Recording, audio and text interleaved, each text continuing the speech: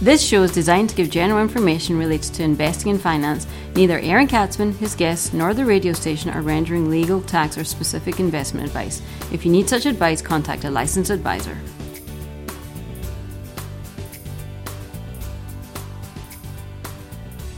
And welcome to the Aaron Katzman Show. I'm your host, Aaron Katzman. We speak about your life, your money, and your investments. And as always, we're coming to you from the spiritual and soon-to-be financial capital of the world, Jerusalem, Israel. As always, I need to keep reminding you, if you like this, please hit the like button below. And if you've not yet done so, I strongly encourage you to subscribe to the YouTube channel. Get your friends and your family and your spouses and your pets. Anybody's got a device, get them to subscribe as well. So we are continuing due to popular demand, and that really is true. That's not like a tagline. People really seem to like this. We are going to continue to speak about entrepreneurship. And today it's my honor to bring to the show Nir Yuchtman, who has a company called Yuchti, Premium Vegan Ice Cream. Cool, huh? He was born in Israel, but already as a toddler, he left. He went to Argentina, and then he was more or less raised in the U.S., in New Jersey. He attended Penn State, Nittany Liontown, right, for those sports fans, where he started his degree in food science. He came back to Israel, was in the IDF, started studying in Hebrew University's Faculty of Agriculture, after his degree, did an internship at the Dairy Yotvata in the desert. Everybody who's in Israel has ever driven to a lot knows that, because if you stop off and you get free chocolate milk and stuff for your kids. I'd like to welcome Nir to the show. Thank you, Aaron. Thanks for having me. I appreciate that. So let's start discussing. You're doing premium ice cream. How did you ever get to vegan premium ice cream? That seems sort of random. Right. So from the outside, it might be a little bit weird at first, but it is. There is some history behind it. So as you mentioned, I did attend Penn State about 11, 12 years ago when I was 18. And what's cool about Penn State is that they have their own ice cream factory on campus. Cool. They're actually pretty well regarding their ice cream. Yeah, it is. It was a fun time for sure. And I started, like you mentioned, I started my food science degree there.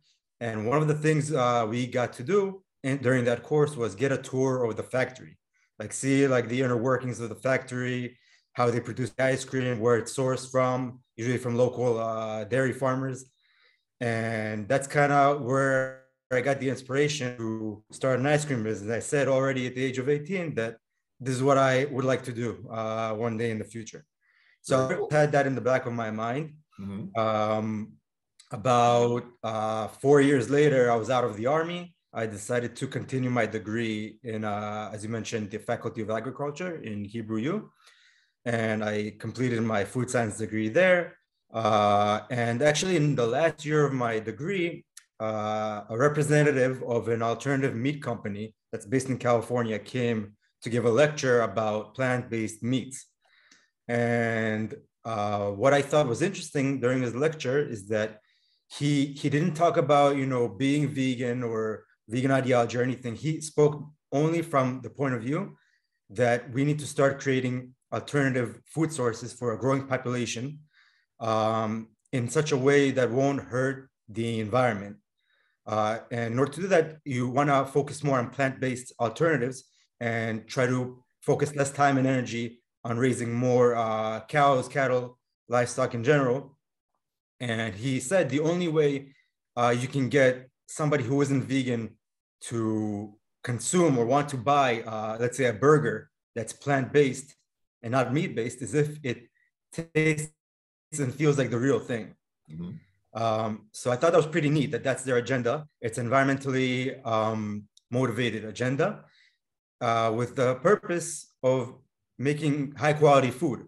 And that's what I was into. I was into the idea of making high quality foods. So I said, that's pretty cool. If you could take that idea and apply it to ice cream and make non-dairy ice cream that tastes like and feels like the real thing, then that's another environmentally friendly food source. In this case, the dessert. So we're talking about plant-based Correct. ice cream? Yes, plant-based, no eggs, no dairy. And the whole idea was to make the texture, at least, creamy, the same way that dairy-based ice cream feels creamy. And so that's where I combined the ideas of a vegan product and an ice cream product into one. And in addition to it being better for the environment, it was also a way for me to differentiate myself from other ice cream companies, because there's it's almost all been done already. You have all different flavors of ice cream, all different types. So there isn't a lot of room for ingenuity. And here I found an idea of how I can make an ice cream that's different. You mentioned the texture is similar. Is the taste similar? Or does it have are you sort of recreating the taste of ice cream? Are we going to be surprised when we taste it? Right. So that's something I put an emphasis on when I introduce it to people.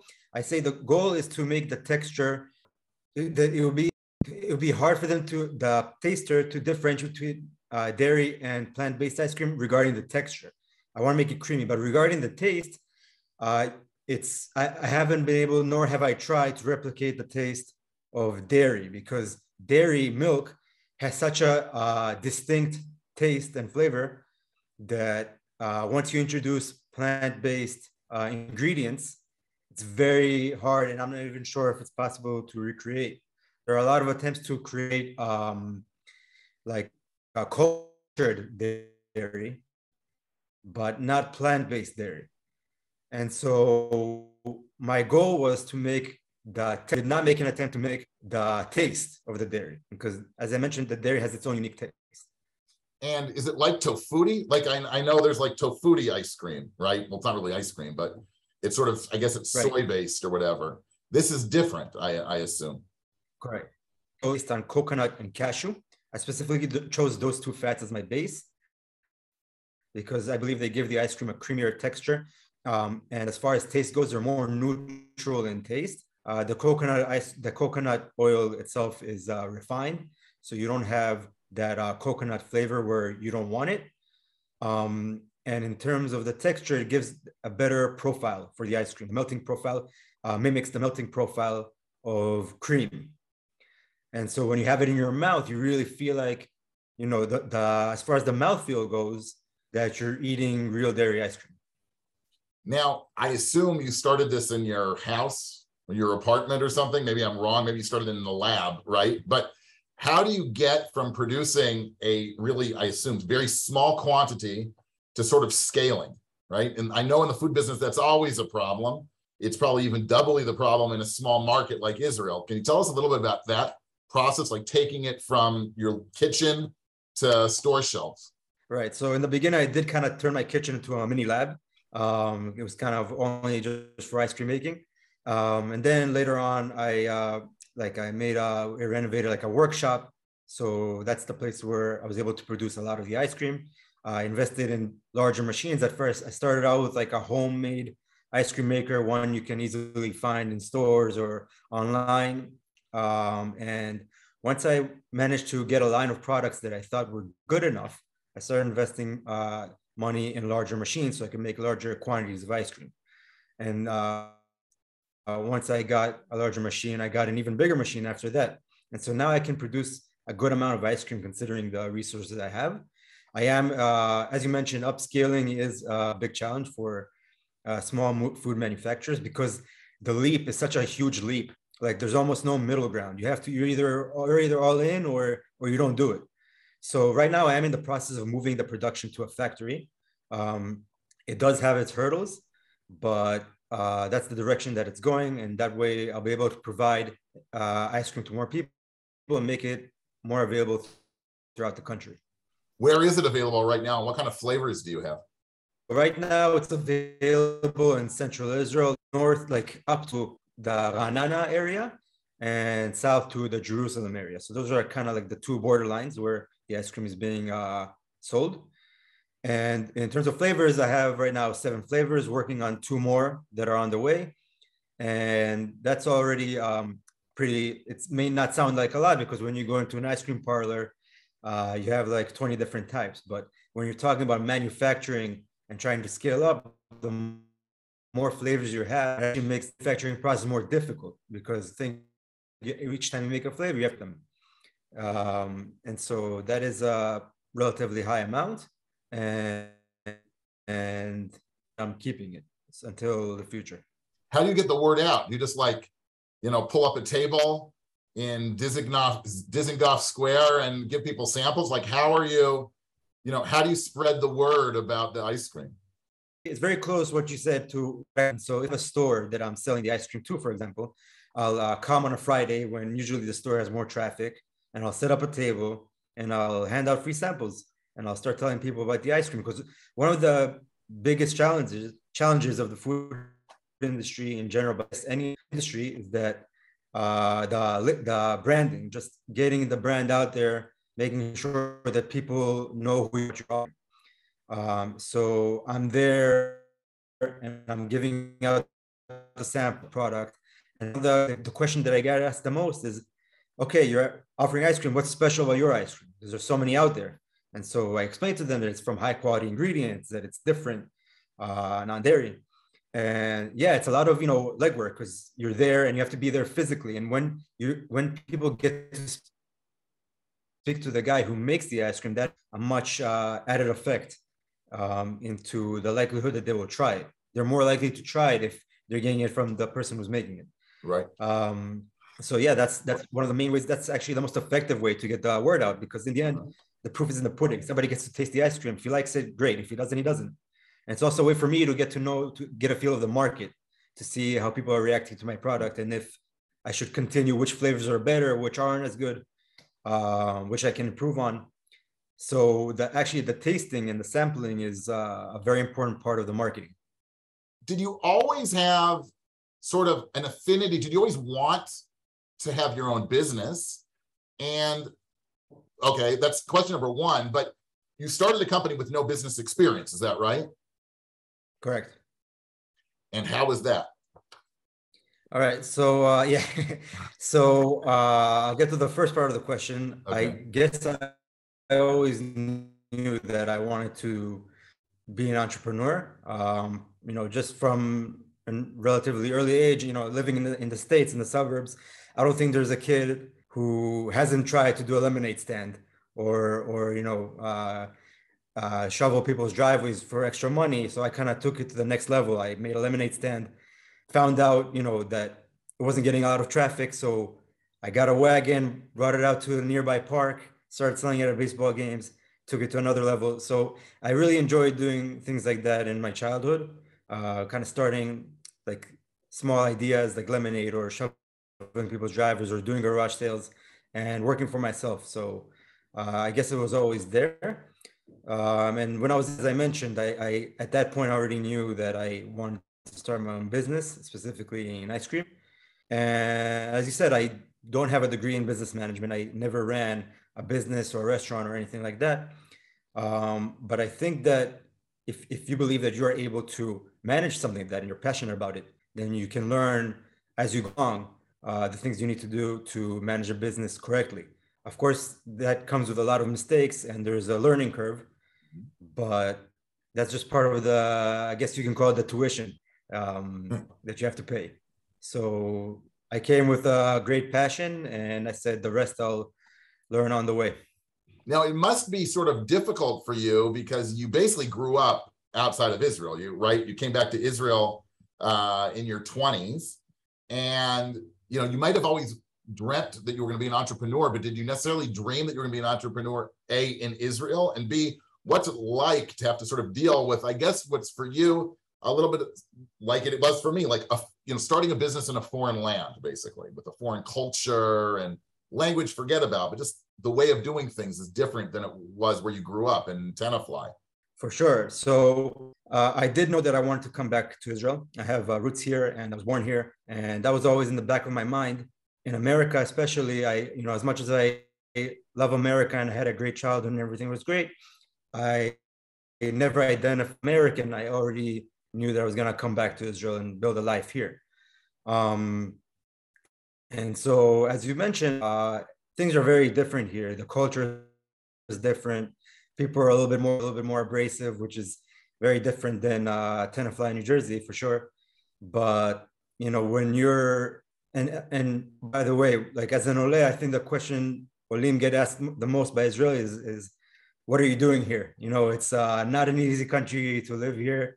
The economy is better in maybe in other places. Political situation, not the best, fifth elections in 4 years.